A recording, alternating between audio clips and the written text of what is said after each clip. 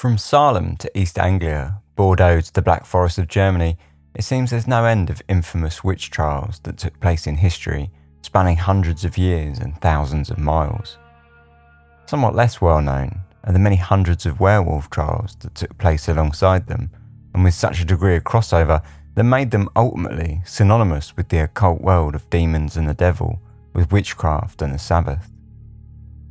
Whilst witches may have been feared for the damage they could cause to the crops, or the corruption they could sow within their communities, werewolves were feared on a far more primal level. Their danger came not from their insidious scheming, but their brutal ferocity, attacking, maiming and devouring the flesh of anyone who might find themselves alone on a dusty path at the wrong time. A predator stalking in the shadows, werewolves struck fear into the rural communities of France for over 200 years, and whilst they may be considered hard to believe now, for many, they were once as real as the bloodstains they left on the ground. This is Dark Histories, where the facts are worse than fiction. Hello and welcome to Dark Histories Season 4, Episode 22. It's the last episode of Season 4 and of 2020. I can't say I'm too upset about seeing the back of 2020. I think that's probably a sentiment that's going to be echoed throughout. Anyway, just a quick heads up. You might hear some knocking in the background. That's my neighbours from hell decided to move house. I'm trying to record when they're not doing that, but obviously I'm not afforded the luxury of infinite time to get this episode done. So yes, then you might hear a little bit of knocking here and there. Hopefully not. I'm going to try and edit it out, but if you do hear that, that's what that is. Just an explanation. Before we get started, this is the last episode of 2020, so I need to give a quick shout out to the Christmas campfire episode. I've already got tons of submissions and it looks like we might be ending up with a couple of Christmas campfire episodes this year. So that's amazing. If you want to be involved, do send your Christmas campfire story in. Basically, if you've got a story of anything weird, scary, spooky that happened to you, send it in and I'll read it out and release it over Christmas. Because obviously I have the downtime between now and New Year, but I like to do like the bonus episodes, the Christmas campfire episode, where we kind of travel back to that traditional sitting around the fire telling ghost stories on Christmas Eve kind of vibe. So yeah, if you've got a story and you'd like to send it in and have me read it out for the Christmas campfire episode, please do go ahead and do so. The email for that is social@darkhistories.com and I'll pop it in the show notes as well. So every year they get bigger and better, and this year is absolutely continuing that trend by the looks of it. So yeah, if you want to send a story in, please go ahead and do so. The deadline for that is the 20th of December. And that will give me time to put it all together before Christmas. Obviously, I want to thank everyone just for listening for the year, but I'll do that at the end. And then we can jump straight into this one now, which is Loup Garou, Witches, Cannibalism, and the Werewolves of France. When we think of werewolves today, it's easy to conjure up images of painful transformations under a silver moon and of gory murders in dark forests. We may also think of basketball or starry-eyed romance between handsome tweens. Modern folklore would have it told that werewolves originated in Eastern Europe, Romania and Transylvania, synonymous with the shadowy forests of vampires and dilapidated castles. However, this is little more than modern fiction, drawing on American popular folklore. Likewise, the iconic werewolf transforming under a full moon is one of pure modern invention. The werewolves of Eastern Europe, in fact, can be traced from those stories that seeped out of France, Switzerland and Germany into the wider area, and eventually into the books of Gothic fiction and the black and white horror movies of early Hollywood. In fact, werewolf literature has a long history, extending back as far as the 1st century, when Petronius wrote Cena Trimalchionis, a work of fiction containing a scene where dinner guests swap stories as they eat, one of which concerns a werewolf, an account which is repeatedly referred to by medieval demonologists to explain werewolf behaviour. In Europe throughout the 16th and early 17th centuries, the mythology of the werewolf crossed over into the everyday landscape and saw rural communities terrorised by beasts that were better off left as whispered folk tales. Coinciding with the widespread witch trials of the time, there were a number of werewolf trials in France, originating on the Swiss border and spreading as far as the western coast and the Pyrenees. The number of trials is a relative unknown, and whilst there have been modern publications quick to put a figure on the number, ranging anywhere from 200 to 30,000, is likely to be both significantly smaller and significantly more difficult to pin down. As a single example of the issues that arise when trying to calculate the cases of werewolves in the 100 years that followed the first recorded case in 1521, one can evaluate the demonologist and aspiring politician Henri Boguet, who served as the Grand Judge of St. Claude in Franche-Comté from 1596 to 1611. In various texts, Boguet has been attributed with sending upwards of 600 individuals to execution. However, by his own admission, he put the figure at only about 80, and in truth, of those recorded, he sentenced to execution only 28 of the 35 cases that he presided over. There are some historians that put forward well-developed arguments that the number of werewolf trials in France, with which we have any evidence, lay around the 50 mark rather than the spurious 30,000. This discrepancy in figures lies with not only the sensationalist witchcraft publications of the modern era, but with the political atmosphere of the day too. Men like Boguet and Delancre, another demonologist and witch hunter from the same period who was keen to fill the French prisons with religious heretics from the Basque region, were enthusiastic to spread the dangers of witchcraft throughout France and impress upon the people that the trials they undertook were both justified and necessary rather than just a form of political religious propaganda. Numbers were inflated, withdrawn, amended and miscounted from one book to the next in order to suit the agenda of the author. Outside of the cases recorded officially by the authorities, there are also the thousands of accusations based on slander, formal complaints and petty bickering amongst the common rural populations, a significant number of which was simply localised squabbling and which had their cases thrown out before ever reaching trial. Another reason that makes singling out the werewolf trials difficult is that many had a distinct crossover with trials of witches. Many of the earliest accounts, in fact, stem from a witch's ability to shapeshift into numerous creatures at will, from hares to cats, dogs, and of course, wolves. Many more accounts of witches tell of how they would ride through the night, not on broomsticks, but on the back of a bewitched wolf.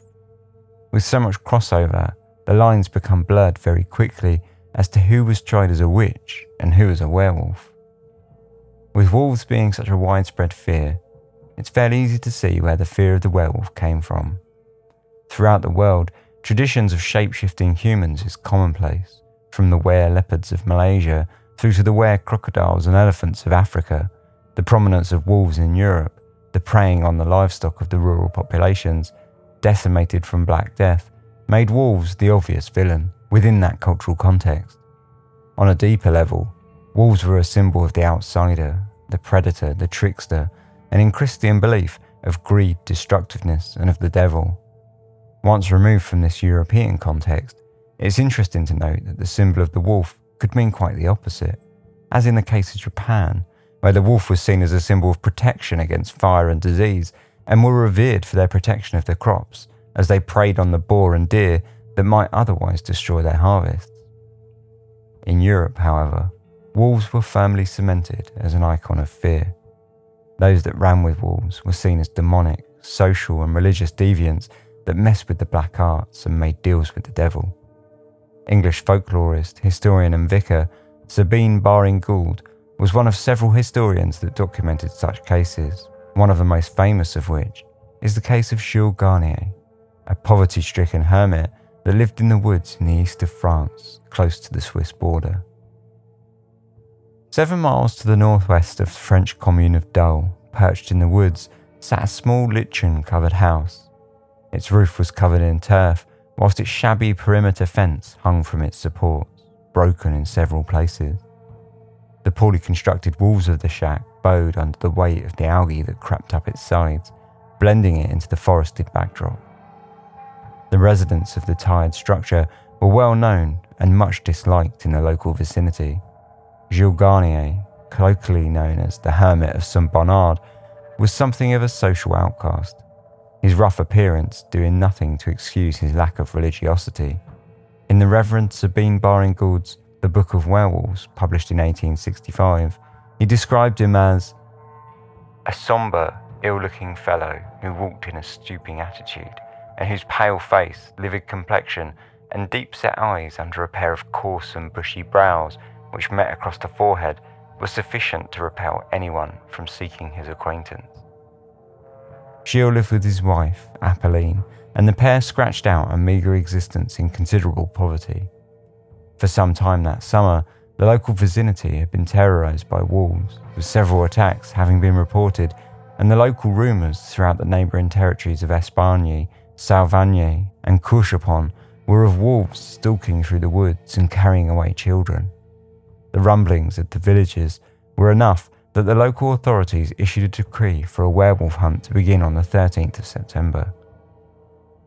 The said court, desiring to prevent any greater danger, has permitted, and does permit, those who are abiding or dwelling in the said place and others, notwithstanding all edicts concerning the chase, to assemble with pikes, halberds, arquebuses and sticks, to chase and to pursue the said werewolf in every place where they may find or seize him, to tie and to kill without incurring any pains or penalties. The werewolf hunt continued for several months, with little to no fruit being bore, despite the attempts of the seething locals. On the afternoon of Thursday, the 9th of November, however, things were about to take a turn towards success. 2 miles from Dole, on the outskirts of the region, a group of peasants were returning home from work where they had been laboriously watching over the cattle all day. The midday heat was tempered by the grey clouds obscuring the sunlight that shone through brief cracks in the blanketed sky as they approached a large meadow filled with the white flowers of the late blooming narcissi. As the group walked, the lazy air was pierced with the high scream of a young girl and followed by the unmistakable howling of a wolf. Running towards the screams, the men burst upon the scene of a young girl lying on the ground, desperately attempting to defend herself against a stooped figure that, after turning to see the approaching crowd, jerked away from the child, whom he left lying on the ground, injured but alive, and lumbered off into the woods behind. Whilst the shadow of the trees that hung low behind the scene had cast a dim light across the girl and her attacker, many of the peasants swore blind that they had seen a wolf, though still many more were sure that they had seen a man they recognised as the local hermit, Gilles Garnier.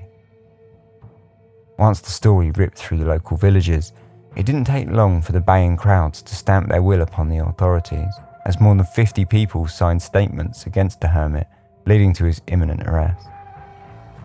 No matter how fast the locals had risen up against Garnier, however, it wasn't fast enough, and a week later, on the 16th November, and with no arrest yet being made, a young boy aged 10 years old was attacked by the dusty roadside that ran along the vineyard of Gredesson, 6 miles to the north of Dole. His remains were discovered lying in a black, seeping pool of blood. The flesh from his arms, legs and stomach were chewed away. One of his legs had laid torn from the rest of his body, discarded to one side of the macabre scene. Fearing a riot, the authorities promptly arrested Garnier and took him to trial on the charge of homicide committed against the persons of several children, devouring of the flesh of the eyes in the form of werewolf, and other crimes and misdemeanours. Gilles Garnier's trial took place in the Parliament of Dole, beginning in January of the following year. During his testimony, he told the court of how he had been destitute and struggling to sustain his family for some time, until one day, when he was out foraging in the local woodland for food, he met with a phantom who promised him, aside from the many wonders of the world, the trick to inexpensively hunt through the woods as a wolf, lion or leopard. Considering his options, it seemed a natural fit, given the naturalisation of wolves in the area, to become a wolf, and so, rubbing himself in a liquid given to him by the phantom, he began his journey of murder and bloodshed throughout the region. On the 18th of August, Gilles came upon a young boy around the age of 12 or 13 resting under a pear tree on the edge of the woods that surrounded the village of Perros. He lured the young man into a thicket attacked and killed him, fully intending to eat him, until a group of men came upon the scene and disturbed him in the act, forcing him to flee. A month later, on the 29th of September, he once more attacked a young child, this time a girl aged 10 years old, in the vineyards of Chastanoy by the outskirts of Dole. He killed her swiftly and dragged her body into the woods, stripped her naked and ate the flesh from her legs and arms. Once he had eaten his fill, he took a lump of the girl's flesh home to his wife. Alongside these murders, he confessed to the other murders in the region too, and gave the impression to many that he truly believed himself to have been a fully transformed wolf at the time he carried out the attacks. Witnesses, however, were mixed, as some claimed that they saw the hermit make the attacks in the form of a man, whilst others said they saw only a wolf. Insanity was clearly ruled out, as he appeared lucid in every other way and communicated with the court with clarity. Judgment came swiftly for Garnier, and he was quickly found guilty and sentenced to death. On the 18th of January, he was dragged to the site of his execution, strapped to a pyre, and burnt alive. This account of Garnier's lycanthropy shares much in common with other werewolf trials from France in the 16th century. But there were, too, accounts that followed a more unusual path. The case of the Gandillon family was one of these cases, which saw not a single werewolf tried, but an entire family. In 1598, 25 years on from the case of Garnier, a second case mentioned by Reverend Baring Gould came from the Jura region of France, far in the east, nestled up against the border of Switzerland and 75 miles from the events at Dole. Amongst the wooded, mountainous hills, small hamlets and villages sprung into being, surrounded by the rolling countryside. Within one of these remote rural hamlets lived the Gandillon family, Pernette, the young Gandillon daughter, Pierre, her elder brother, and his two children, Georges and Antoinette. The Gandillon family were undoubtedly poor. They had a small attachment of livestock that they tended after, most likely the goats, and bore all the classic hallmarks of a rural family living on a meagre income.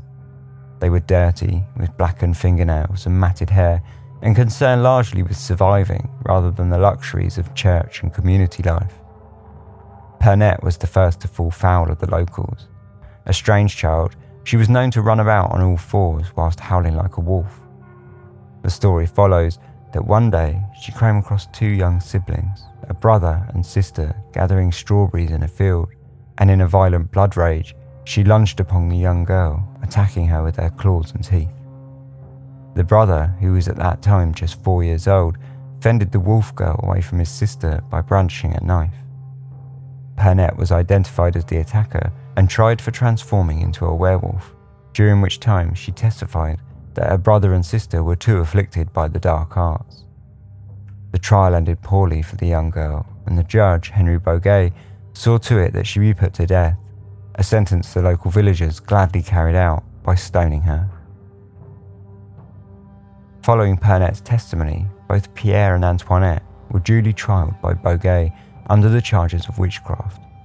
Pierre was accused of leading children to the Sabbath, calling down hailstones to destroy crops, and for transforming into a werewolf. Pierre admitted to all charges, elucidating upon the story and confessing to have slept with a she-demon transformed into several animals, including both a hare and a wolf, and of having attacked and eaten several of the local livestock, as well as their human masters. Pierre's two children were next to the stand, and both Georges and Antoinette admitted to attending the Sabbath. For Georges, it was in the shape of a wolf, whilst Antoinette confessed to selling herself to the devil, who visited her in the form of a black goat. Both Pierre and Georges were said to have been covered in scars across their bodies, which were assumed to have been from the wounds that they had received whilst running as wolves. Whilst they were imprisoned during the trial, they prowled around their cell, howling like wolves and walking on all fours. Though they were never witnessed to transform fully into the shape of wolves, this was explained by their lack of access to the salves that they had used, that they had received from the devil when they were free. Boguet found all three guilty of the charges brought against them, and they were hanged before being burnt to ash and scattered into the cold mountain winds. Whilst many of the accounts of werewolves were written about in the 16th to 18th centuries via court transcripts or adapted from oral tales, and whilst the overwhelming majority of werewolf trials ended in the death penalty for those accused, it's essentially impossible to receive an unbiased account of the trials. Amongst the litany of trials that took place in France, there is a singular account of a werewolf that saw the guilty party pardoned and allowed to live. That of Jean Grenier, a young 14-year-old boy from the Basque region in the southeast of France. Whilst the account is no less biased, it is unique in its description of the accused werewolf after his trial had taken place and after his story had become embedded in law.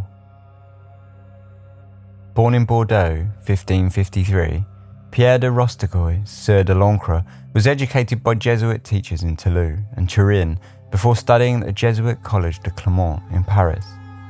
He received his doctorate of law in 1579 and began working as a lawyer in Bordeaux. In 1582, he joined the Bordeaux Parlement as a magistrate. In 1599, he travelled extensively throughout Italy for a year and upon returning wrote his first work on witchcraft, published in 1609, the Tableau de l'Inconstance. Off the back of this book, shortly after returning to Bordeaux in December of 1609, he was charged by King Henry IV with conducting a royal commission to investigate witchcraft in the Labour region in the southeast corner of France, bordering the Pyrenees to the south. This 4-month investigation saw de l'Ancre rip through the region, identifying and punishing those who were known to dabble in the dark arts, of which there were many, according to de l'Ancre, who found the Basque region filled to the brim with people engaged in Sabbath, dedicating their children to Satan, eating human flesh, and inflicting harm on the local cattle and crops. The people of Basque Country were annexed into France in 1451 and had endured a great effort to maintain both their cultural and administrative independence from France. It's little doubt that this played a strong hand in shaping the attitudes of the French lawyer throughout his travels in the region.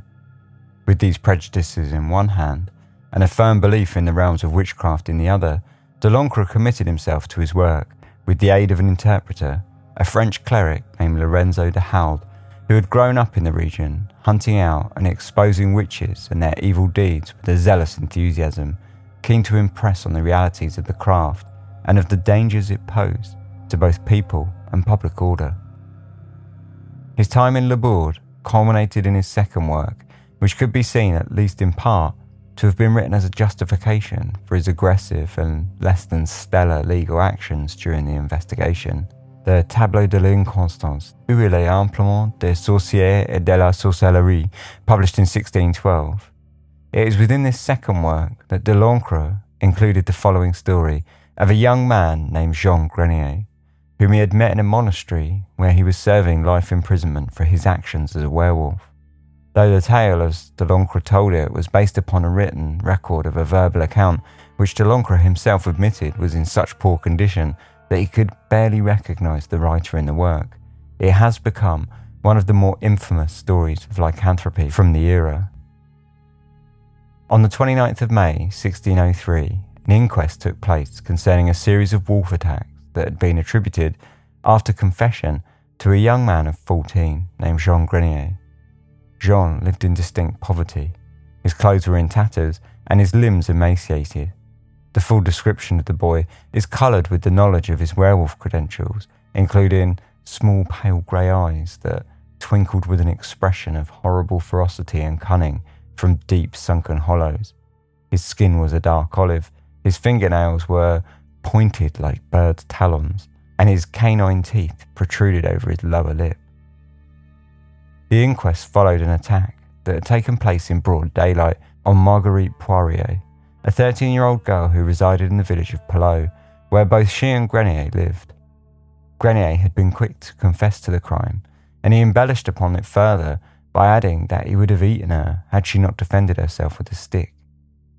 He further confessed to have already eaten 2 or 3 young children in the past. As a witness during the inquest, Marguerite told the authorities that she had frequently tended to the local livestock together with Grenier, who had told her that he could change into a wolf whenever he pleased.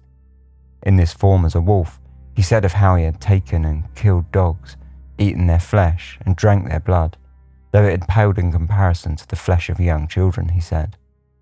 In evidence of this, he told Marguerite of how he had recently taken a young boy, eaten 2 pieces of him, and given the rest to a nearby wolf to finish off. Later, he had killed a second child, this time a young girl, and he had eaten her entirely, save from her arms and a part of her shoulder. Marguerite then gave the inquest a description of the beast that had attacked her. It was bigger and shorter than a wolf. It had red fur and a short tail. The animal's head was smaller than that of a wolf. Following Marguerite's testimony, a second witness, 18-year-old Jean Gaborio, told the court her own story. She said that one day, as she and some other girls were tending the flock, Jean Grenier came up and asked them who the prettiest shepherdess was. Jeanne asked him why he wanted to know. Because, he said, I want to marry her, so if it is you I want to marry. She asked him who his father was. He replied that he was a priest. At that point, she replied that he was very dark-skinned, and he replied that his skin had been dark only for a short while. She asked whether he had become dark from the cold or from burning himself, and he replied that it was because of a red wolf skin that he wore. She asked who had given him this skin, and he answered that it was a man named Pierre Laboureau. And who is that? Asked the shepherdess. A man, he replied, who, when in his house, wears an iron chain around his neck, and in this house there were people in chairs who were burned, still others who were in a big pot. And he said that the house and the room were very large and quite black. She said that he had told her that when he put his wolf's coat on, he would transform himself into a wolf and into whatever other kind of animal he wanted. He said that he had transformed himself into a wolf, and in this form had killed dogs and sucked their blood, but that it tasted bad, and that boys and girls were much more pleasant and agreeable to eat. He runs every Monday, Friday and Saturday when the moon is low, 1 hour per day only, toward evening and toward morning. Grenier had also implicated 9 other people that ran with him as a wolf, several who were his neighbours. Following the inquest, the young man was promptly arrested and set for trial. The werewolf trial of Pierre Grenier took place a month later, on the 2nd of June 1603. During the trial, he laid out a picture of his life for the prosecution, and he confessed to far more crimes than the witnesses had initially accused him of. Though he had previously told Jean Gaborio he was the son of a priest, he now changed his story, saying instead that he was the son of Pierre Grenier, known commonly as the Revolutionary, in his home parish of St. Antoine de Pisson. Unsure of the exact timeline, Jean explained that 3 or 4 years prior, whilst working in the village of Porlet, he met another young man on the road home named Pierre from a well-to-do, wealthy family well known in their home village. Pierre told Jean that there was a man in the St. Antoine forest who wanted to speak to them, so together the pair entered the dense woodland in search of this mysterious caller. Whether or not Pierre knew where to go is not discussed, but the pair quickly wound up finding the man looking for them, dressed all in black and mounted on a large black horse. They said good morning to him because it was dawn, and then he dismounted and kissed them with an extremely cold mouth. Afterwards, he got back on his horse, and shortly thereafter they lost sight of him. After he made them promise that after he left, they would seek him out whenever he asked for them. Before riding off, the men marked the boy's buttocks with a pin and made them promise that they would seek him out whenever he called for them.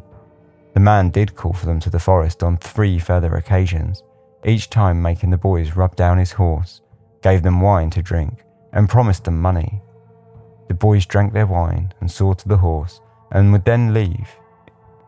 In order to corroborate his story, Jean pulled down his pants and showed the court a red mark on his left buttock in the shape of a small shell, which, he said, was the scar left by the man.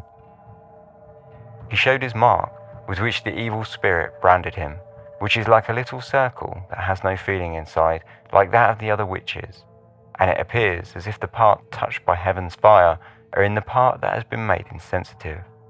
One of the most certain proofs of a crime and of being the devil's succubus is the mark, as all of those who have written on this subject have observed. When the court questioned him on the testimony of Marguerite Poirier, Jean confessed that every word was true. He He had attacked and attempted to take her with plans to kill her, but he had been beaten away by a stick. He also added a somewhat contradictory statement to the story by telling the court that he had wanted to marry her. Of her original statement, Jean only protested that he had not drunk the blood of the dog, though he had no issues with admitting to killing the animal. The thorny issue of who else he had killed as a wolf then came to the fore, though Jean gladly recounted his story. He said that once, when he was on his way home from Contraste to Saint-Alay, he entered a house where he saw no one, and there he found a baby boy about a year old who was in the cradle. He took this child between his teeth and carried him behind a garden wall and ate as much of him as he wanted and gave the rest to a wolf that was nearby. He did not know the name of the village or the parish, but he said that there were only 3 houses there. He added that on his way to the parish Saint-Antoine-de-Fizon, he came upon a little girl wearing a black dress who was tending sheep. He killed her and ate as much of her as he wanted, just as he did with the boy. Then he gave the rest to the wolf that was nearby. But it is remarkable that he said it was he who lowered her dress, because he did not rip it. This is something that we observed to show that while real wolves tear with their claws, werewolves tear with their teeth. And just like men, they know how to remove the dresses of the girls they want to eat without ripping them. He also said, about 10 weeks earlier, he took a little girl near a quarry, and that after he dragged her into the briar, he ate her. When he wants to run, he wears a wolf's skin, the one the Lord of the Forest brings him when he wants him to run. Then he rubs himself with some kind of grease from a pot the Lord of the Forest also gave him, after first taking off the clothes he normally wears in the fields and bushes. Asked where he kept his skin and his pot of grease, he replied that all of it was at the home of the Lord of the Forest, who sent them to him when he wanted, and every time he put it on in order to run as a werewolf. After this testimony from Jean, the court closed for a day and summoned his father, Pierre, in order to corroborate some of Jean's story. Earlier in the session, he had mentioned that his father had, on 3 occasions, helped him to apply the grease to his body and put on the wolfskin. The following day, on the 3rd of June, testimonies from fathers of children who had been eaten or otherwise attacked by a wolf, fitting the periods given by Jean, were taken to see if they matched with Jean's story.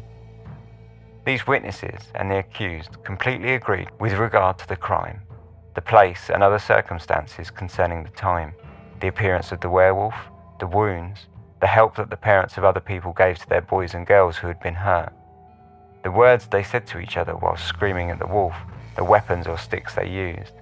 Everything, right down to the smallest details, even including which one of the 3 children the wolf had chosen because he was the most delicate and the most plump.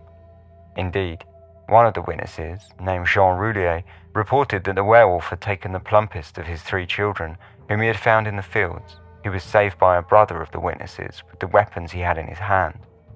Pursuing the evil animal, the brother of the witness, when he saw him run away, said, "I will get you." Several of the witnesses positively identified Jean after seeing him in the court, and Jean himself said he recognized many of the witnesses as victims of his attacks. Later, Marguerite Poirier displayed the wounds to the court that she still bore from her own attack. The court now rounded upon Jean in order to find out what he had been doing in more recent months, and to question him on why he had apparently left his father's home 3 months prior. Jean replied that he had left after he had fallen out with his father for eating a bowl of milk with cabbage during Lent, and his father had beaten him. Out of spite, he had run away from home, though with little plan and with no way to support himself, he had been quickly reduced to begging in order to survive. His mother, he told the court, had left his father a long time ago, after she had witnessed him vomiting up the paws of dogs and hands of children. Jean went on to explain that he had at times ran together with his father as a wolf, and that 2 years prior, together they had taken a young girl tending geese in a field outside the nearby village of Grelot.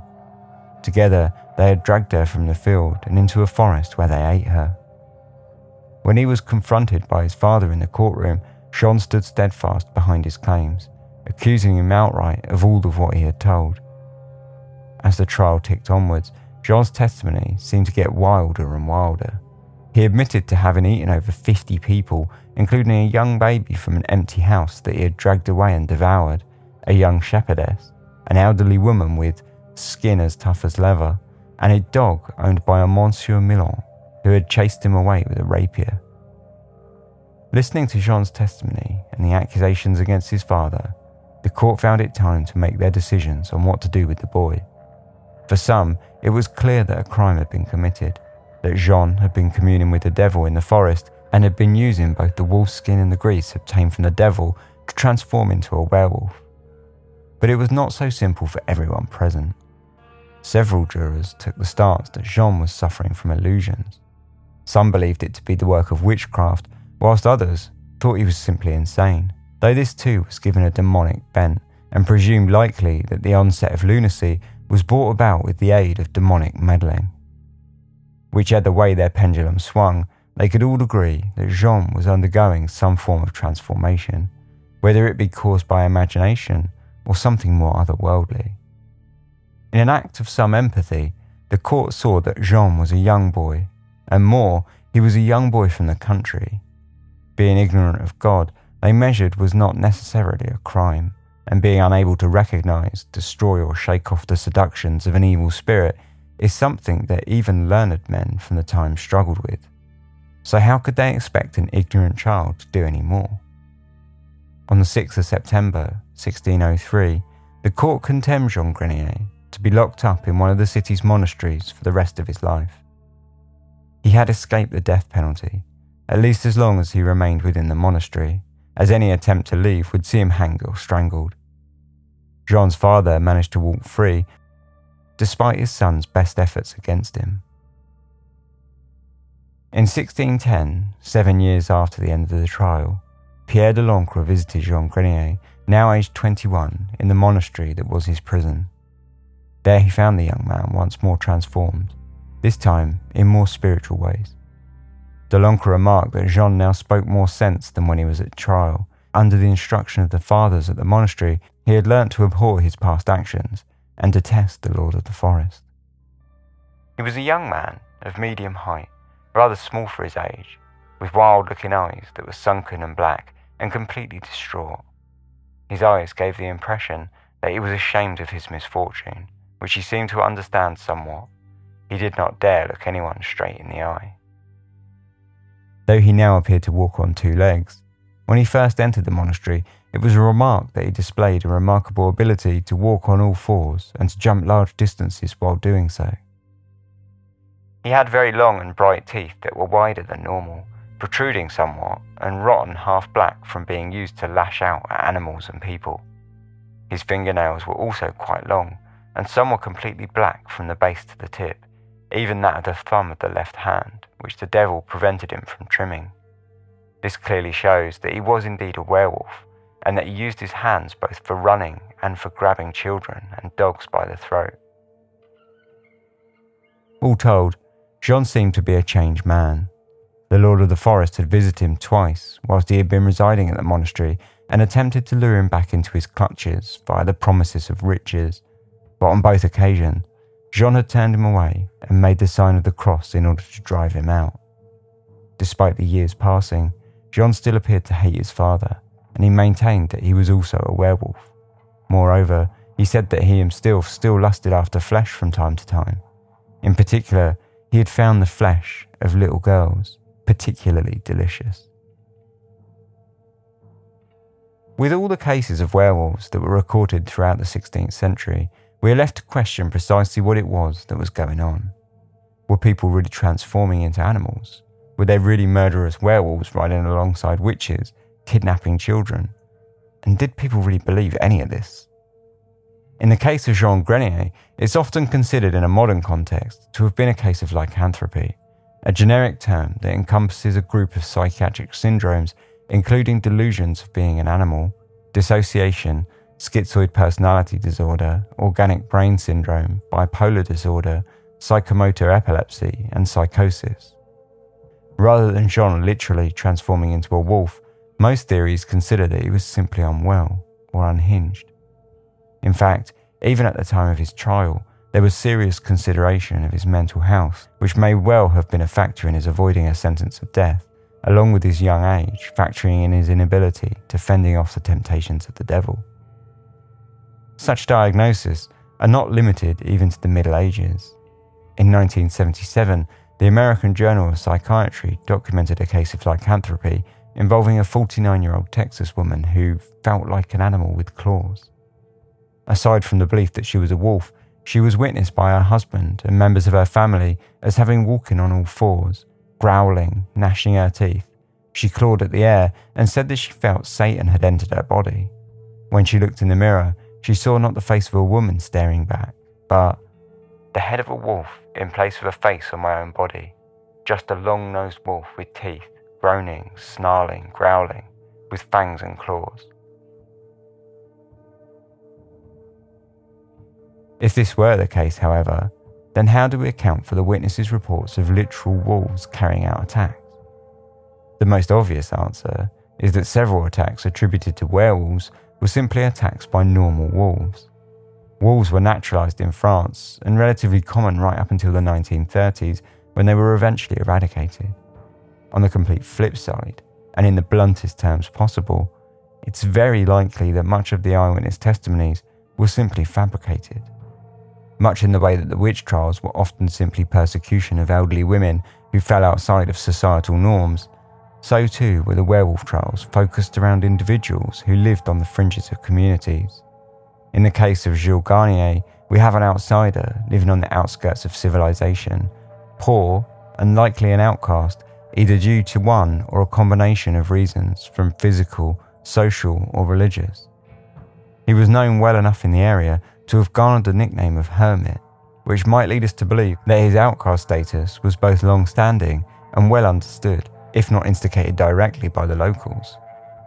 If we are willing to believe the medieval testimonies, many suggested that though this literal werewolf was, for the large part, the form of a full-sized wolf, there were often key characteristics of the werewolf's human form transferred, sometimes as incomplete transformations, and sometimes as certain markings or trinkets which accounted for the witnesses being able to aim their accusations towards a singular target in the community.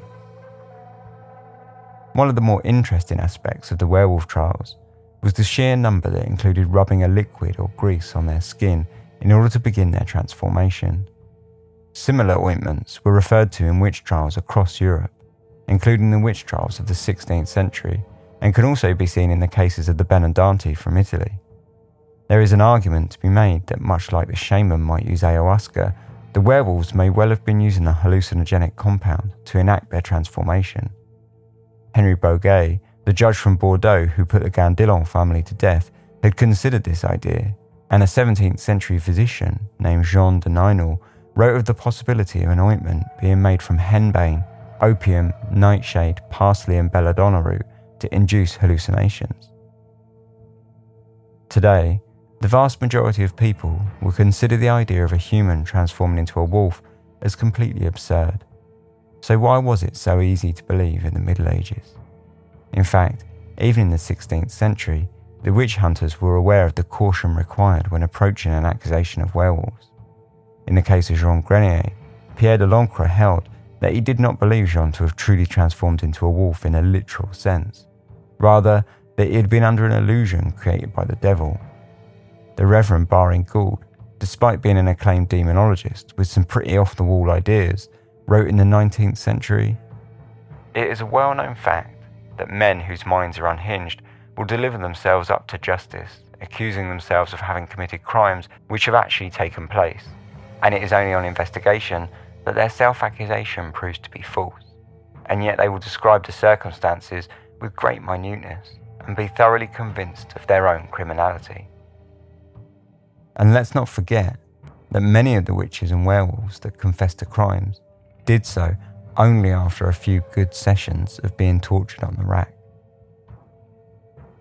For the heavily superstitious rural population of the 16th century, it was a lot less difficult to imagine a literal transformation could be possible. Many lived their lives with firm beliefs based in traditional folklore, often blended with the religious teachings.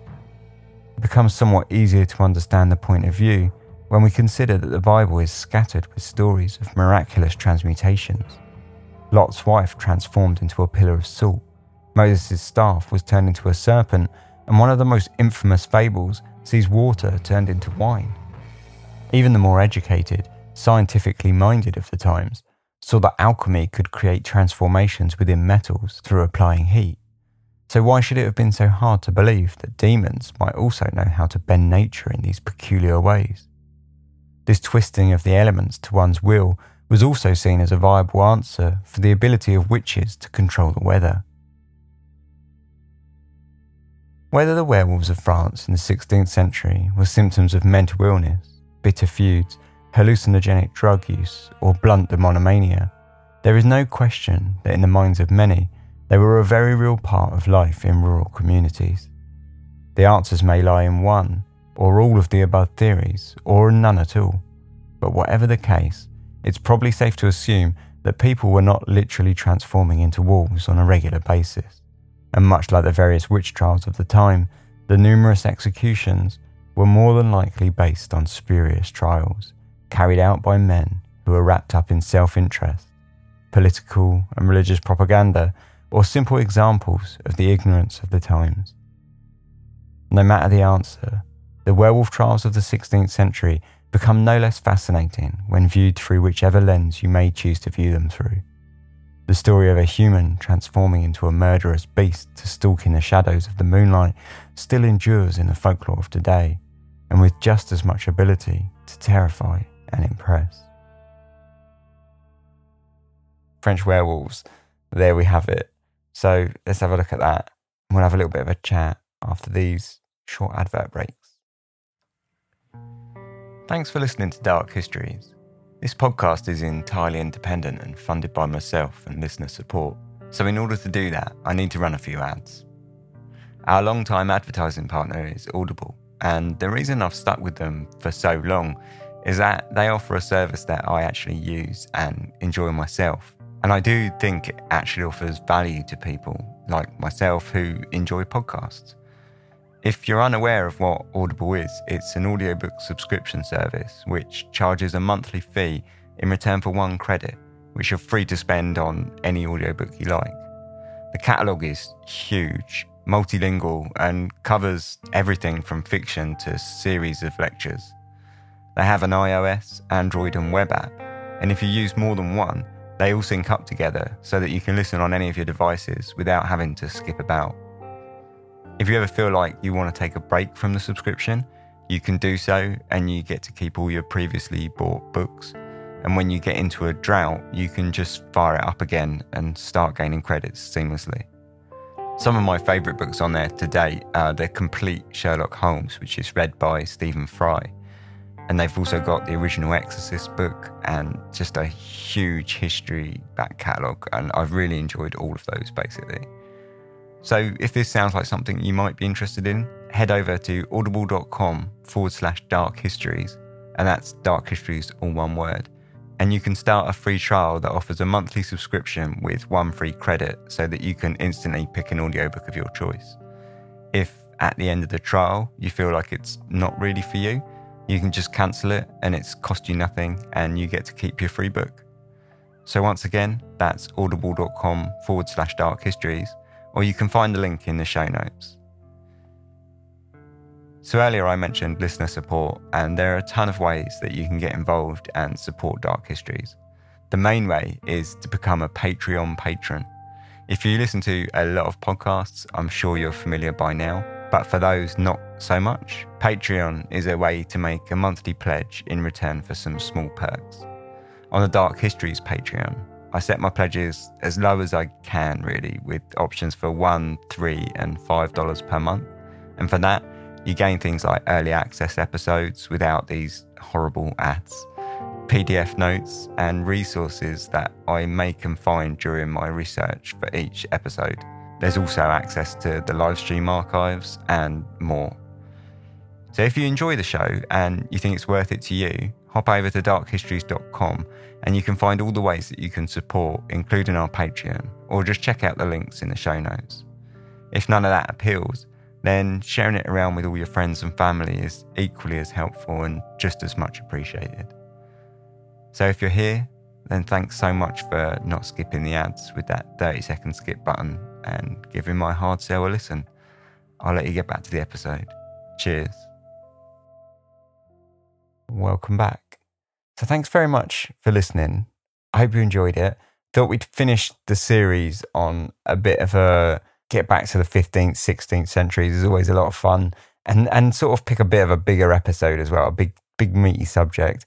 It is one of those things where it's such a big subject, it's difficult to get really into in that kind of 1 hour bracket that I've given myself. But, you know, I hope there was enough there to enjoy it.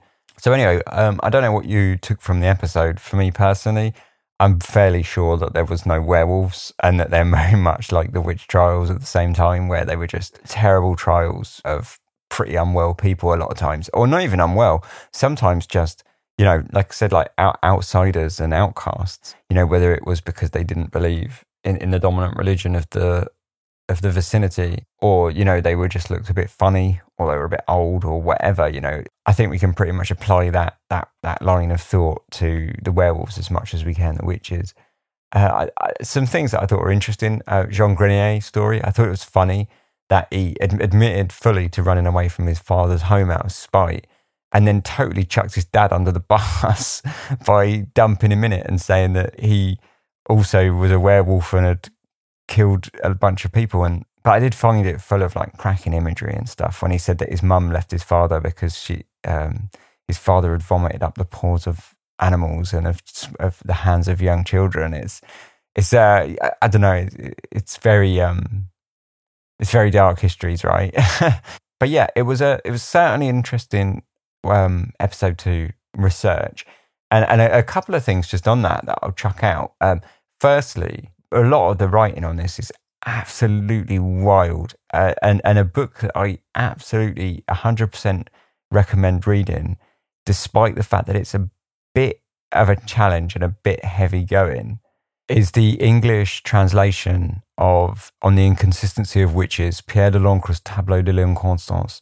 I'm totally going to butcher this French if I give you the full title, because it's really long.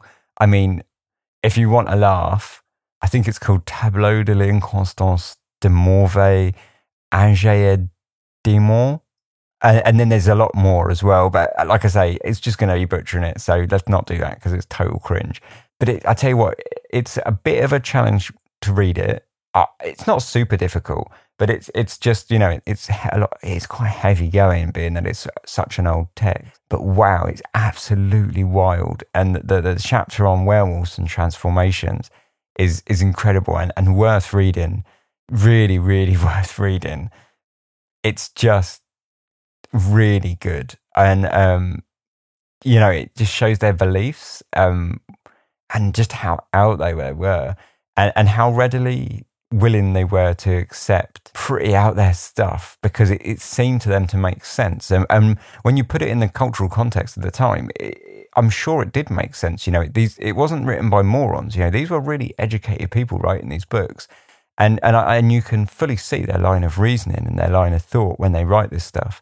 But yeah, anyway, definitely worth reading the English translation of that if you want, if you can, or, you know, if you can read French, read the French. But yeah, it's a real banger of a book, very interesting. The other thing I just to mention about the research, I guess, something that I found really interesting, the story of Jules Garnier.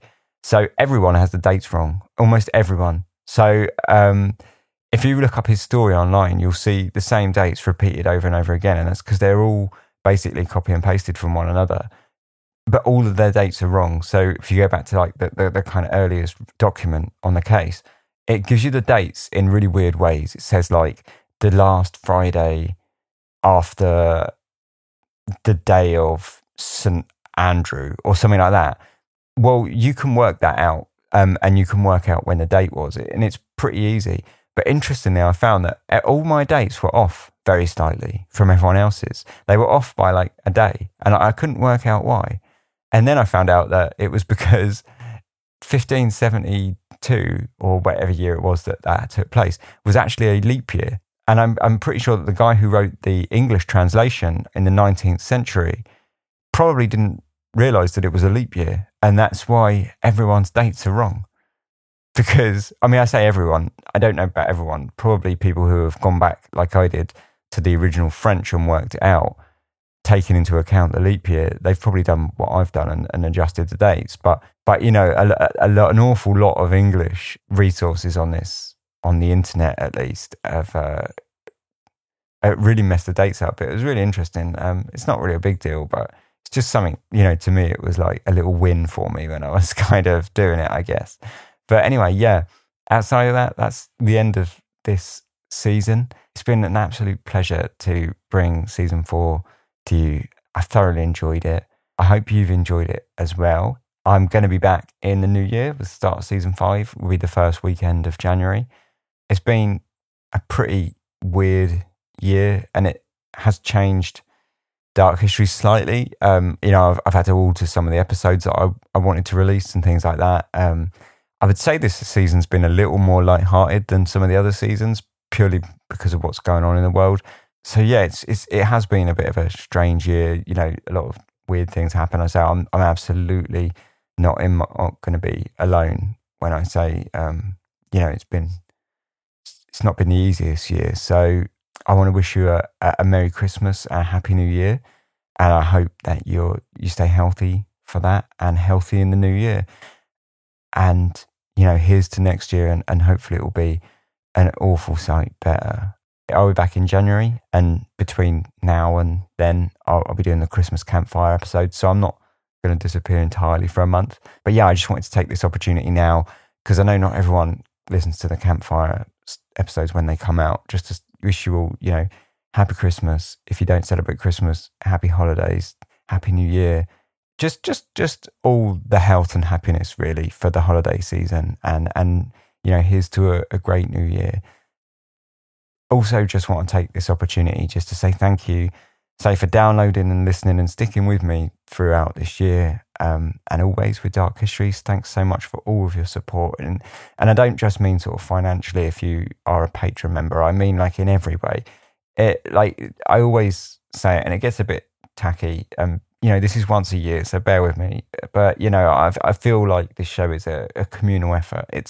I never feel like it's just me sitting at home recording and putting it together and putting it out and it just going into the ether. You know, it's a constant back and forth with you, the listener. You know, you send me your emails, you send me your messages, you share the podcast around, you know, or you leave reviews, good and bad, whatever, you know. But all of that stuff, it makes it a two-way street, and I do feel like it's a communal effort. And I love making the podcast, so I just want to say thank you very much for being a part of it and sharing it and making it grow as much as it has. Because again, like this year's been pretty much shit, let's be honest, for everything. But for me personally, for the podcast, is, you know, I've seen an awful lot of growth, and really that's thanks to you for all the support that you've given me. So yeah, anyway, enough of that slushy stuff. Thanks very much for everything. Thanks very much for listening. I'll be back in January. If you're a Patreon member, hold on, because I'll come back at the end and have a little chat about this episode a bit more, about, you know, the kind of behind the scenes of me putting it together. But otherwise, if you want to get in touch with me, you can do so. Social media, Dark Histories pretty much everywhere. If you go darkhistories.com, you'll find all the links to Twitter, Facebook, Instagram. All the links are in the podcast notes as always. And if you would like to support, all the ways of doing that are also on darkhistories.com. So, you know, it's not a bad place to really go, and it's kind of like the hub, really. If you want to contact me, you can do so. contact@darkhistories.com. If you would like to send a story in for the Christmas campfire, you can do so at social@darkhistories.com. So yeah, thanks very much for listening. Take care. Have a fantastic new year. Have a great holiday period. All the health, happiness, and, you know, love for you and your family for the new year. Thanks very much. Sleep tight.